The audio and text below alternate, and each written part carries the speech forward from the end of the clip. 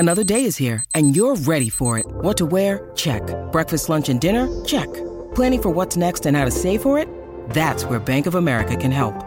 For your financial to-dos, Bank of America has experts ready to help get you closer to your goals. Get started at one of our local financial centers or 24/7 in our mobile banking app. Find a location near you at bankofamerica.com/talktous. What would you like the power to do? Mobile banking requires downloading the app and is only available for select devices. Message and data rates may apply. Bank of America N.A., member FDIC.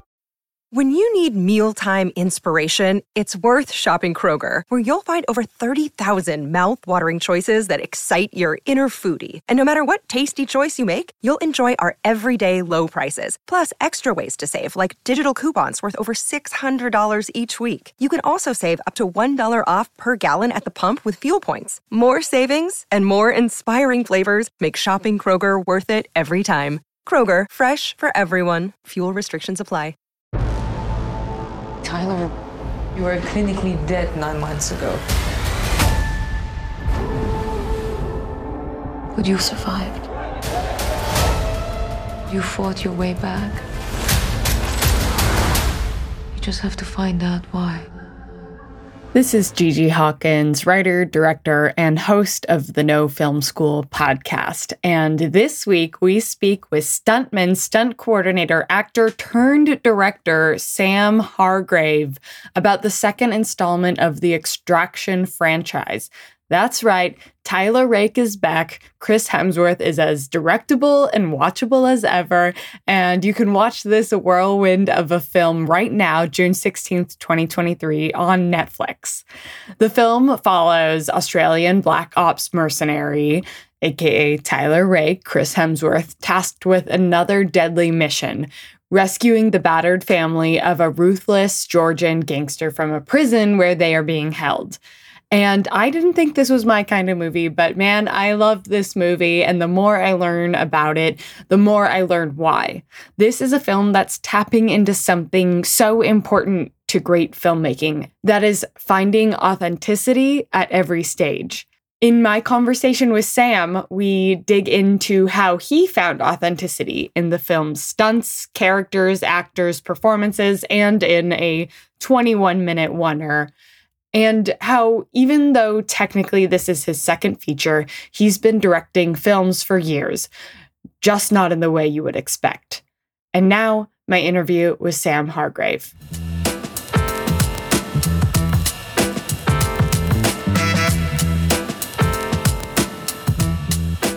Welcome, Sam. Thank you so much for joining the No Film School podcast.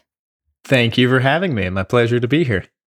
You know, when you watch a movie and then you're high on it for a couple of days, that's my experience watching Extraction 2. I am still buzzing from watching it last night, and congratulations on pulling something freaking awesome off.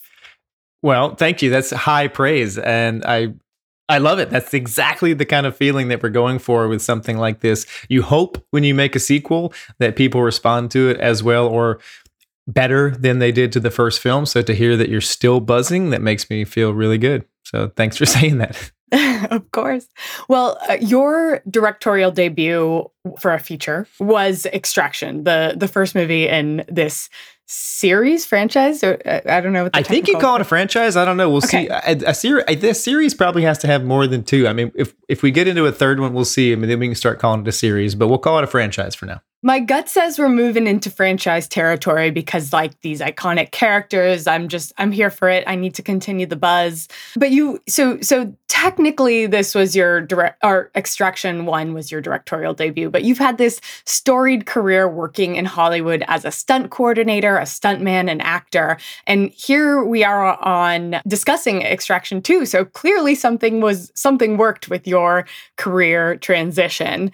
Can you speak to what it was like to transition into features? I know you have done some shorts in the past. Talk about that turning point in your career. Yeah, it's a heck of a story. We'll try to narrow it down to the pertinent information. I started my stunt career in Hollywood in 2005.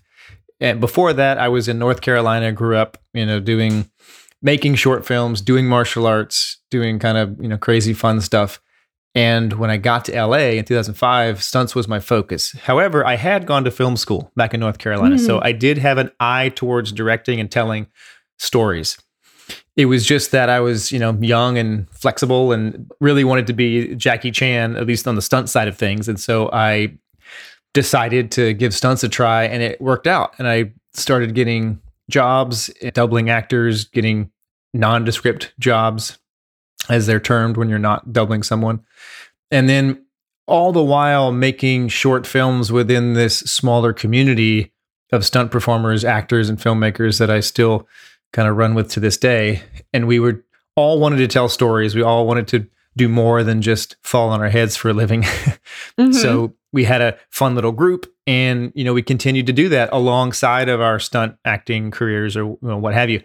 So doing stunts and then coordinating stunts and choreographing fights, got those opportunities, which was great. People saw that I had a vision for how action could be choreographed and shot. And a lot of my experience, and I think a lot of my preparation for my directing debut, came from the 10,000 hours of time that I spent shooting and editing and designing action for what we call stunt viz or fight viz, which in the big, feature world is when the stunt team takes the action from the script or talks with the director, and you lay out how you see the action potentially going for this movie. Say it's a Marvel movie and you read on the page that Captain America and Iron Man fight, for example. We would then take that concept, get our stunt team together, design action around the story beats in the script, shoot that with our video cameras, cut it together on our, laptops, editing software, put sound effects, music, sometimes visual effects to it, very quick, down and dirty, but then present that to the directors. And so over the course of my career, I've done dozens and dozens of those for lots of big movies. And so I received feedback from some of the best directors in the business, people like Francis Lawrence, the Russo brothers, Gavin O'Connor, Chad Stahelski, Dave Leitch, like some of the best people out there were giving me feedback on my little mini movies. That's how I saw them, at least. But it was part of the larger production process. It's just for me, that was my time to shine, if you will, and tell my stories and put the camera where I thought it was interesting. And so I got a lot of positive feedback. I would take notes if they're like, more close-ups here, or try a wide shot here, establishing, or whatever the notes came back as. And that was kind of like invaluable experience. So that when I then transitioned into second unit directing, and then after that, directing Extraction, I had already been directing short movies and stunt viz and fight viz for decades. So it didn't feel like something brand new. It just felt like a larger version of something I'd been doing for years. Yeah. What a gap that you just filled of the production process, which is this stunt viz, choreographing and figuring out where to put the camera to work within what you're envisioning the fight to be, for example, or the choreography to be. Yeah, it's very different than the Hong Kong style that I grew up watching and loving, because they kind of are, in a way, improvisational. They know they're going to shoot a fight, but they don't know exactly what it is. So they go in there, they find the space, they start choreographing it. Everyone's sitting around waiting, and then they shoot and they move through it. In Hollywood, time is money, and stunts and stunt performers are not inexpensive. So you have to prep and plan all of these things far ahead of time.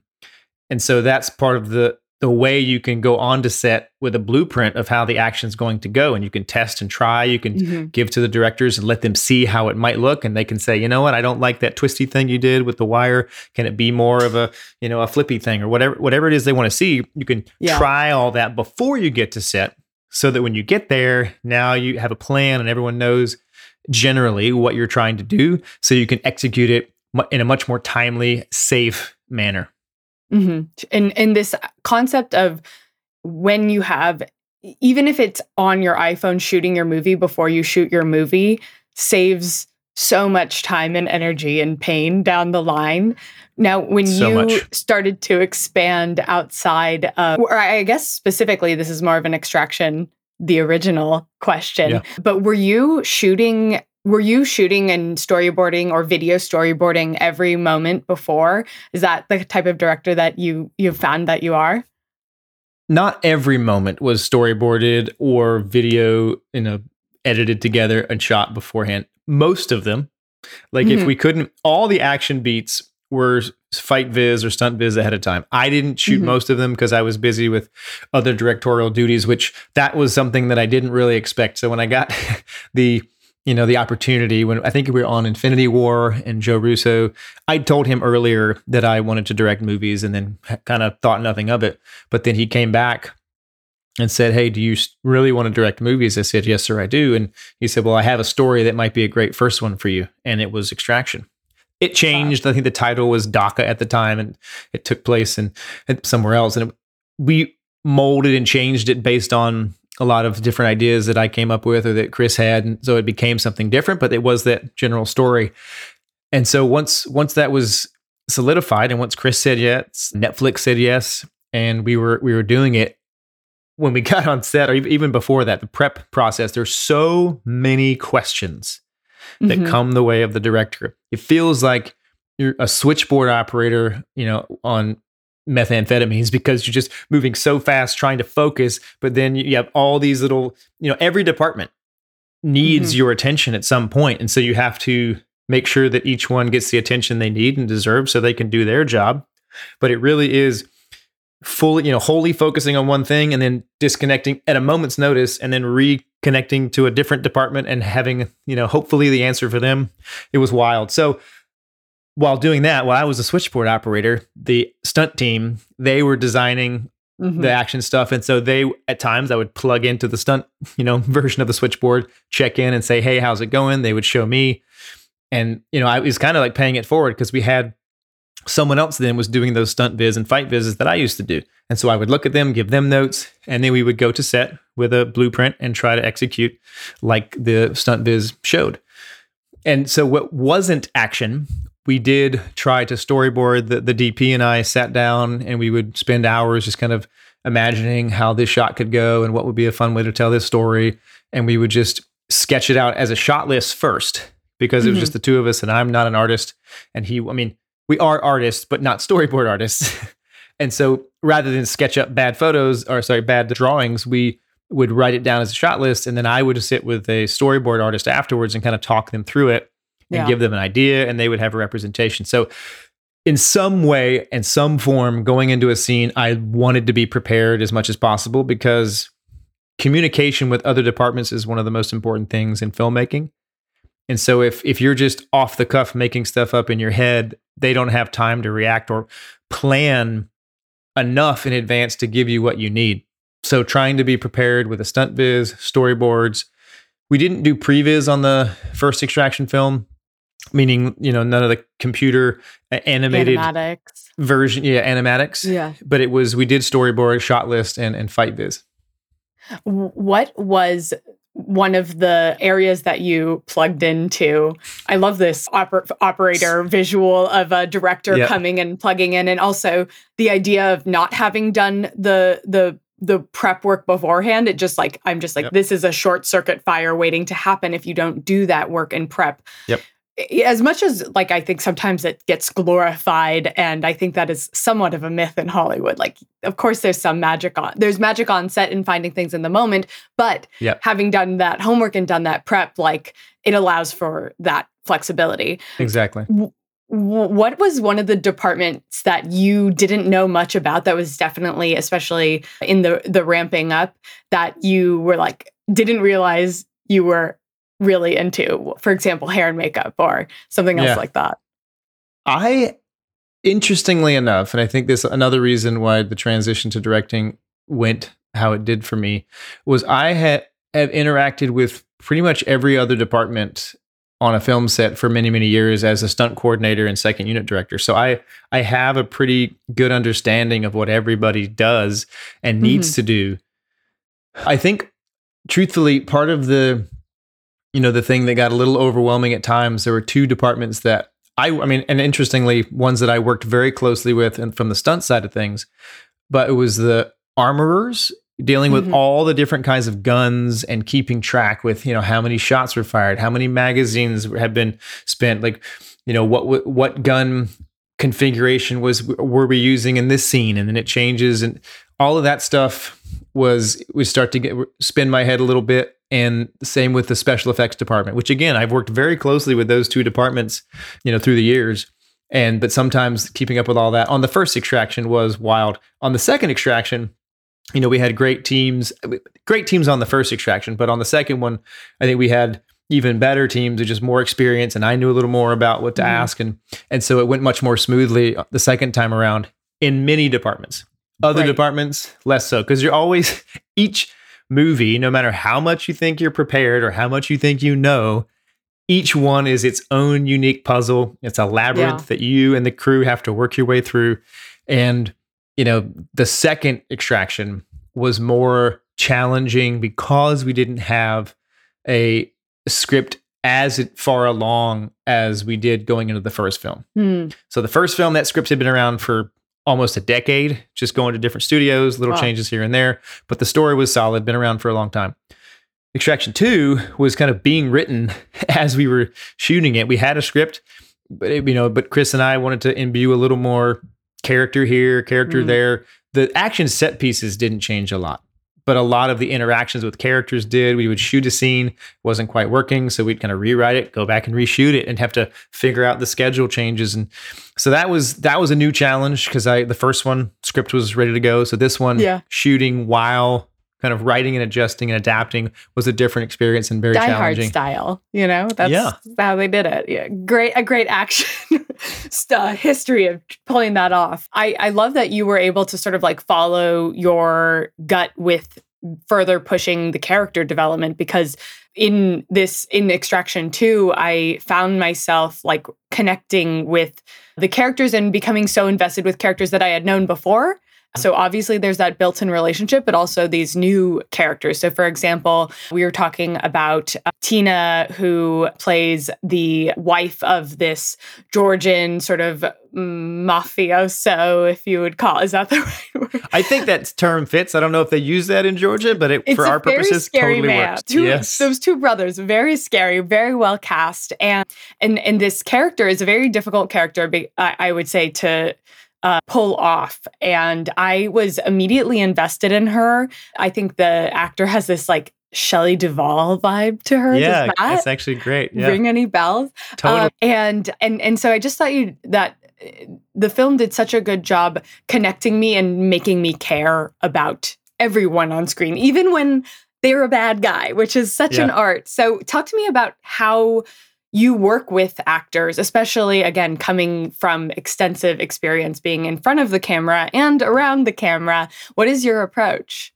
Well, that's a lot we just covered there. I'll try to dive into it piece by piece. So the story-wise, it was very important to all of the filmmakers, to me and Chris and Joe, that we really advanced the connection with the characters, the emotional stakes, and information, because the first film, we had just enough. It was just enough. It was action heavy and just enough character to really invest and get, care about these people.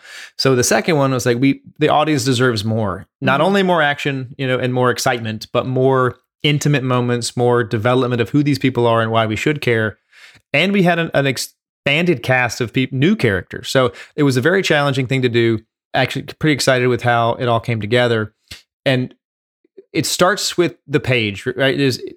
No one can prepare their work, their character, without having at least an idea of where they're coming from and where they're going. So that was why the script was so important to us, and we worked so hard on it. And then once you get the actors involved, I think, casting is a huge, huge part.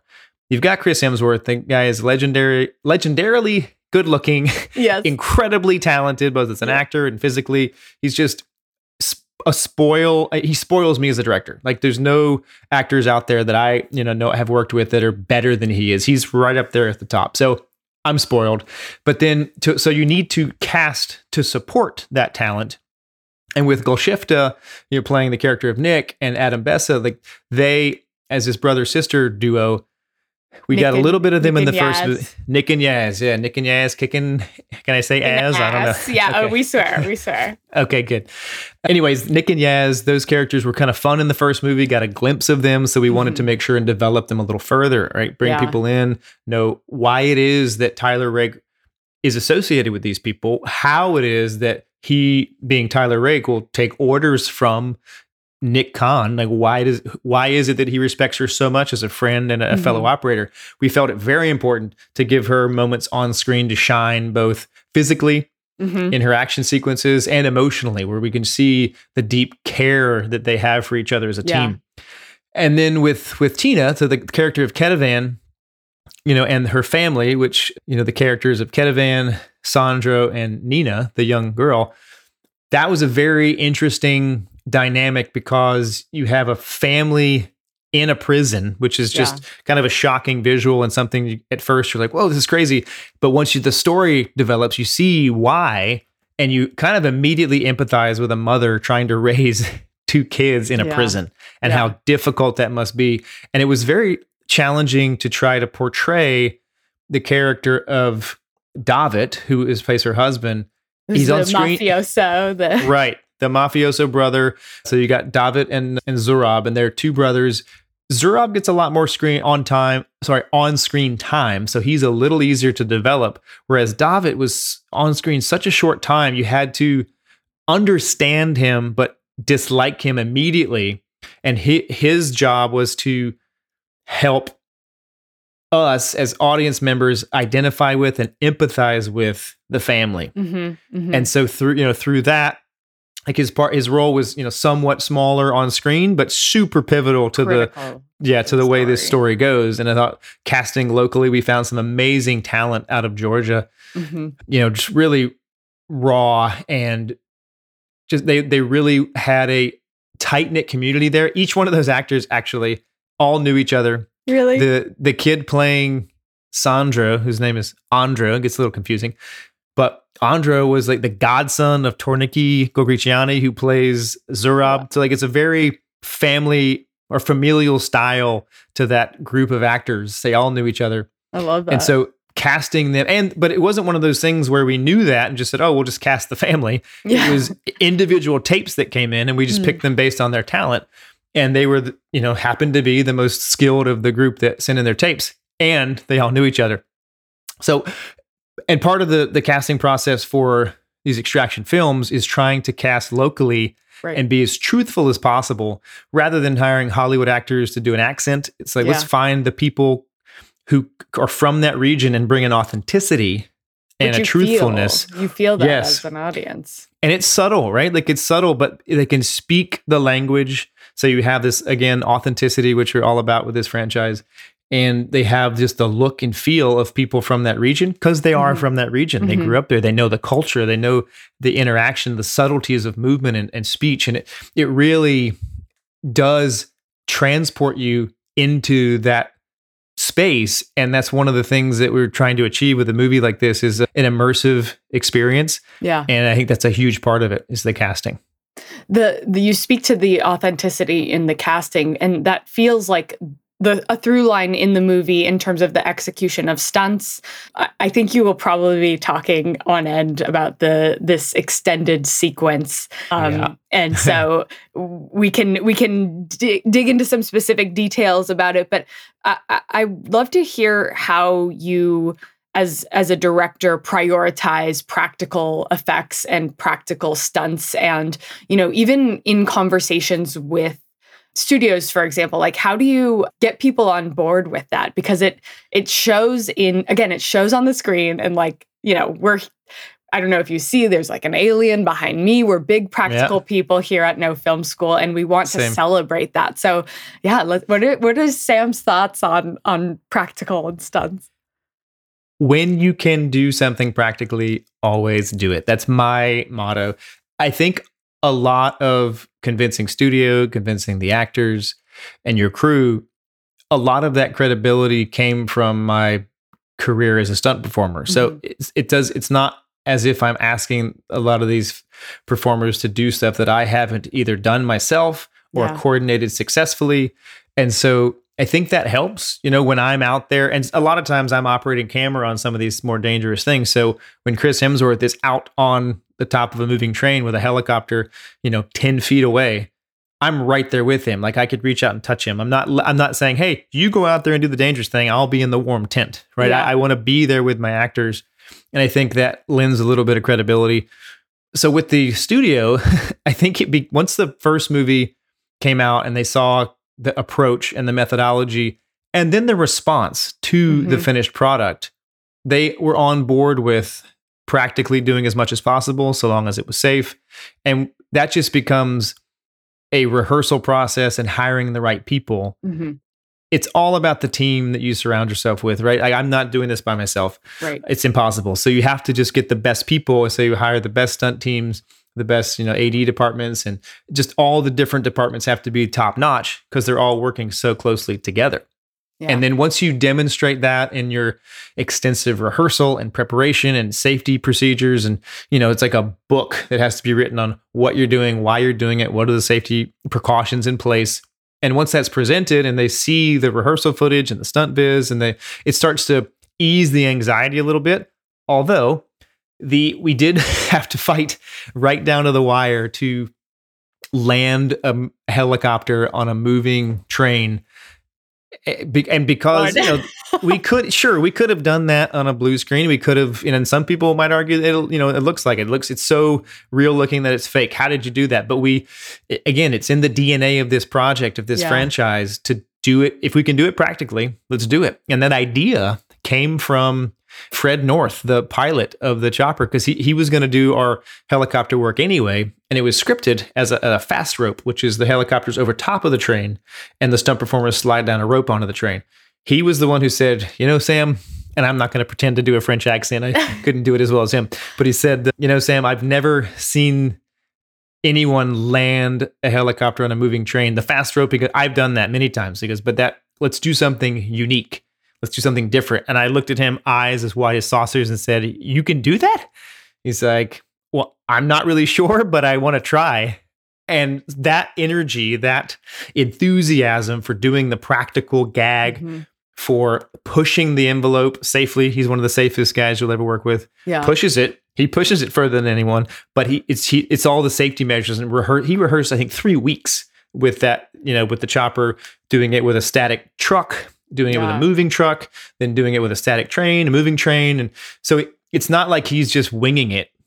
I read he did it 100 times before you guys shot, which I think speaks to listeners out there. These are professionals working, as Sam was saying, 100%. Under the utmost controlled environments. And this is the number one helicopter film pilot in the world. Number one, yeah. It seems like you're really good at orchestrating, bringing these people together with this ambitious lens, and then having them also rise to the occasion and bring these ideas to the table that you can pull off, which is when you have the right people in the room, I've heard said before, and it's true. If you're the smartest person in the room, you're in the wrong room. And that is a great example. I would not have thought of landing the helicopter on the train. I would have said it's dangerous and cool. We could make it really nice, but the guy's dropping on the fast rope. But having someone who has things that they want to do, has an idea for pushing his job to the utmost, to the furthest level of his abilities, improves the movie as a whole. And so when you surround yourself with all these talented people, then that's how you get these elevated movies with things you haven't seen before. It's all about the people that you bring in and the trust you put in them to give you the great ideas and to let them do what they do, because that's why they're there. Now, I have a very technical question about how you pulled off this ambitious sequence that goes on for over 20 minutes, which is longer than my attention span usually. But here I am sitting on my couch, jaw on the floor. So I'm sure there was conversations that this was going to be happening very, very early on. We want to do something that is pushing the envelope, that is pushing what we've already set up in the original film. What did that actually look like on the script? And of course, it's a different situation than, say, a a script that hasn't been sold in, because you're making this movie. Yeah. But of course, you're balancing also character and story. So for example, is the blocking spelled out? Is it like he goes for the gun, then opens the top hatch with his other hand? Is that all scripted, or are you more coming up with that in the visualization process? That's in the rehearsal and visualization process. That what's scripted, and interestingly, the first I heard of Extraction 2, the bare bones, there was no story, but Joe came to me and said, hey, I think we should open the next movie with an escape from a prison, all as a oneer. And I was like, whoa, okay, all right, I love it. Ambitious. And it ended up not being the opening. It was a little bit later, but that was the first I heard of it. So it was there from the start. And so it was in the script, and I think the action description was 25 or 30 pages in one version of a 95-page script, which is wild. And, what was on the page was very different than what ended up on screen. And how I like to work with action and writers and other directors when I was doing stunts was look at the scene on the page, break it down into its most important and necessary components. What of this scripted description needs to remain in order for the story to shine through the action? What story points have to come through? What character moments have to remain in order for this not to fall apart? And then specific action, I kind of, with the blessing of the writer, it's just say, hey, we kind of want to take that and try to make it even better. Because not saying that's kind of what I've done for so many years and what other stunt performers and designers do. And Joe's got a great mind for action. He's been doing action for a long time. He's a good writer.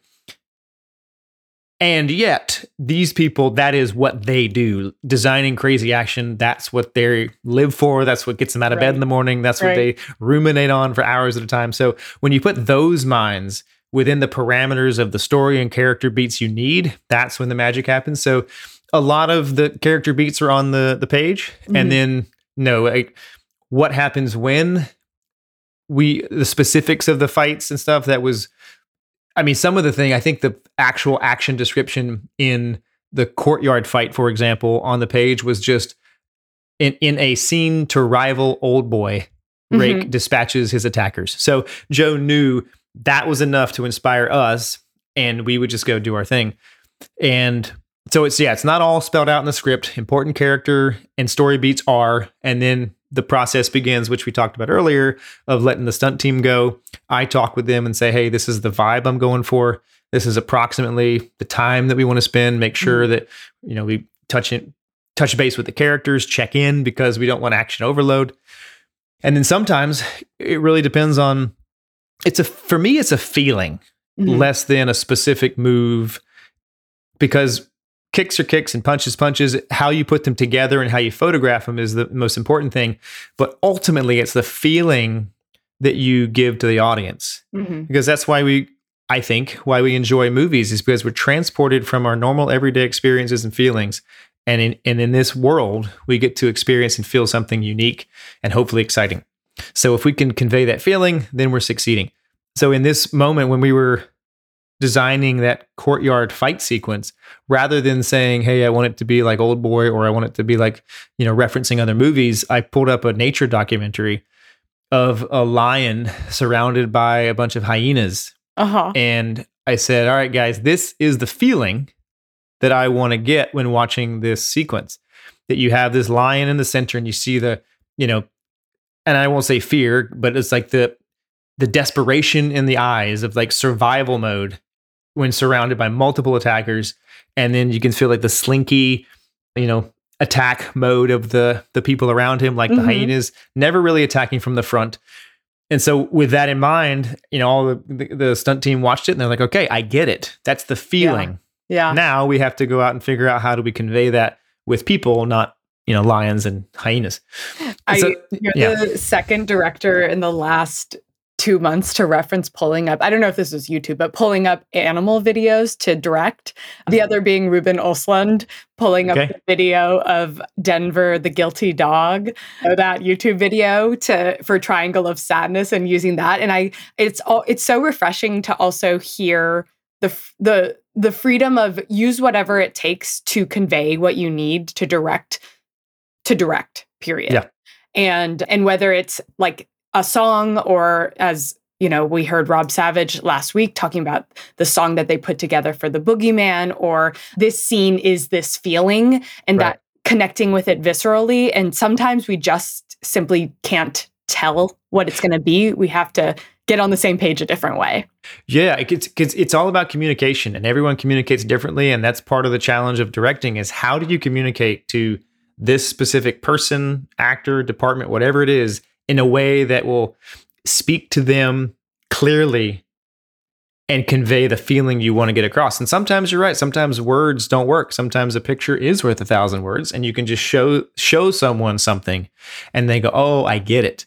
Rather than say, well, I want him to be desperate. And because everyone's version of desperate means something else. But when you see it, you're like, all right, we're all on the same page here. And so that moment was captured, I think, really well in that nature documentary. And I think we transitioned or transferred that energy onto the screen. And Chris Hemsworth is so lion in that scene. Now that you're saying it, I was like, I'm envisioning that. And it's it's so impressive. And I can't wait for our listeners to see the film. And I hope that they also see it and maybe time it with Old Boy, which they're doing a recirculation in theaters now. So that'd be that's amazing. Yeah, perfect. If you want to see some inspiration. Now, moving as we're sort of wrapping up here in this conversation, I'm curious to hear about advice that you have for emerging filmmakers. So folks who are maybe setting off to make their first short, or maybe they're finally making the leap into a micro-budget feature, especially because you bring this studio perspective and Hollywood career to the table. What advice do you have for those folks? First, congratulations, you're doing it.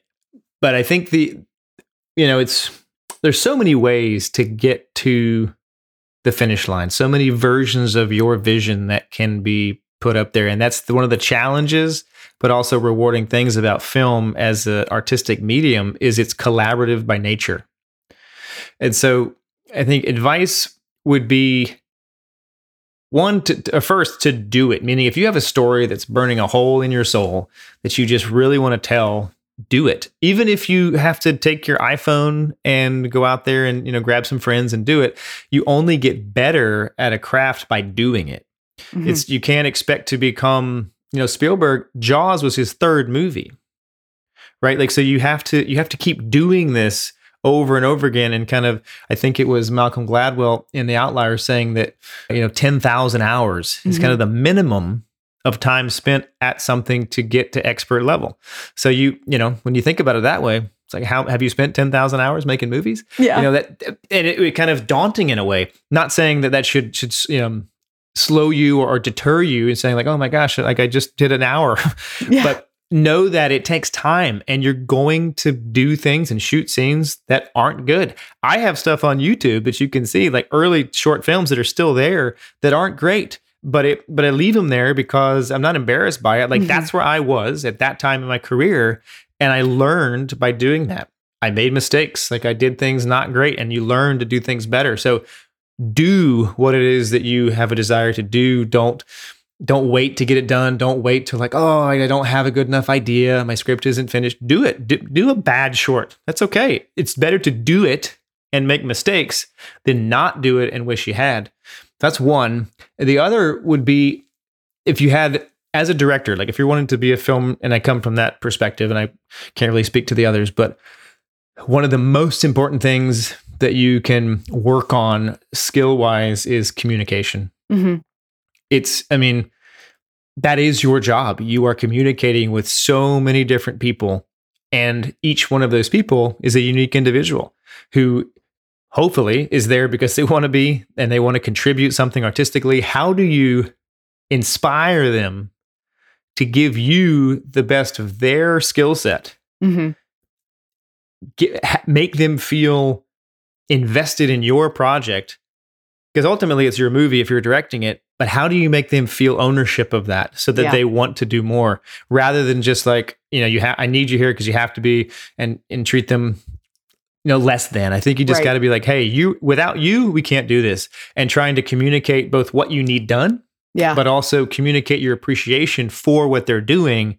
I think is super important, because if you kind of trust your people and try to inspire them rather than, control them or micromanage, you'll get a lot more out of them. Because I've worked with both types of, directors, and you definitely will go further for someone who trusts you to do the job they hired you for than someone who hires you and then tells you how to do every little part of your job. So I would say, learn to communicate, learn to trust and inspire your people, and then do what it is that you love to do over and over again until you get good at it. I have a communication question that I'm like a little bit embarrassed to ask, but no, ask it. There's no bad question. You have such this exciting energy, and I can see how you inspire people. Like, I'm sure being around you, people are like so pumped by it and the way that you communicate. But a lot of stuff that is done as a director is done over email. How do you communicate over email in a way that makes people feel excited? It's a weird question, but it is, and you do have to respond to a lot of emails. I try as much as possible to establish a relationship with department heads face to face, because you'll never email is a poor substitute for communication. But once you meet them and establish your energy and your enthusiasm and what you're wanting to do, hopefully then when they read that email, they'll be able to transfer that energy into the written word. Yeah. Because if you're just going off an email, it's really hard. It's like getting a text from someone that you don't even know. With a period at the end. Yeah, a period. And it's like, there's a lot of ways I can interpret that. Yeah. Hopefully, if you've met that person and then you've talked to them in person, physically, face to face, when you get that text, you can better interpret what it means. But I try to do important communicating face to face. Yeah. Yeah. I think that's such a practical advice and such good advice, because it's so easy for when there's a million things going on and you're in the switchboard operator mode, like the last thing we need is for somebody to feel hurt or miffed or like they did something wrong. And so that in-person communication is a way to connect as humans. Yeah. Yeah. It's so crucial to just our time here on Earth is interacting with other people, feeling and feeding off of that energy. And trying to just connect with people, because if you're removed from, and it can be hard because you're commanding, almost like commanding an army. Like there are sometimes hundreds of people working for you, and it's hard to give everyone the time that they need and deserve. But when you do it's about, your present to them is your presence. If that's like a super cheesy thing, but when you're with them, even if it's for like 1 minute, try your best. That's why I use the switchboard operator, right? Because you unplug from the other thing. Plug in directly to that person, give them your full attention. And then, once you're done with that and you've completed that idea, then you shift your focus back, plug in directly to that. Because once you start plugging and get pulled in too many directions, your energy just gets sucked dry and you can't sustain that. Yeah. And each interaction gets less of you. Yeah. Which is also detrimental to the process. Well, Sam, this has been amazing. Thank you so much for taking us through and going deep with us. And I'm so excited for Extraction 2. I have to watch it again. Thank you very much. Please do. And when it comes out, just keep watching it, because those views are good for us with Netflix. Perfect. I mean, I'm in. Awesome.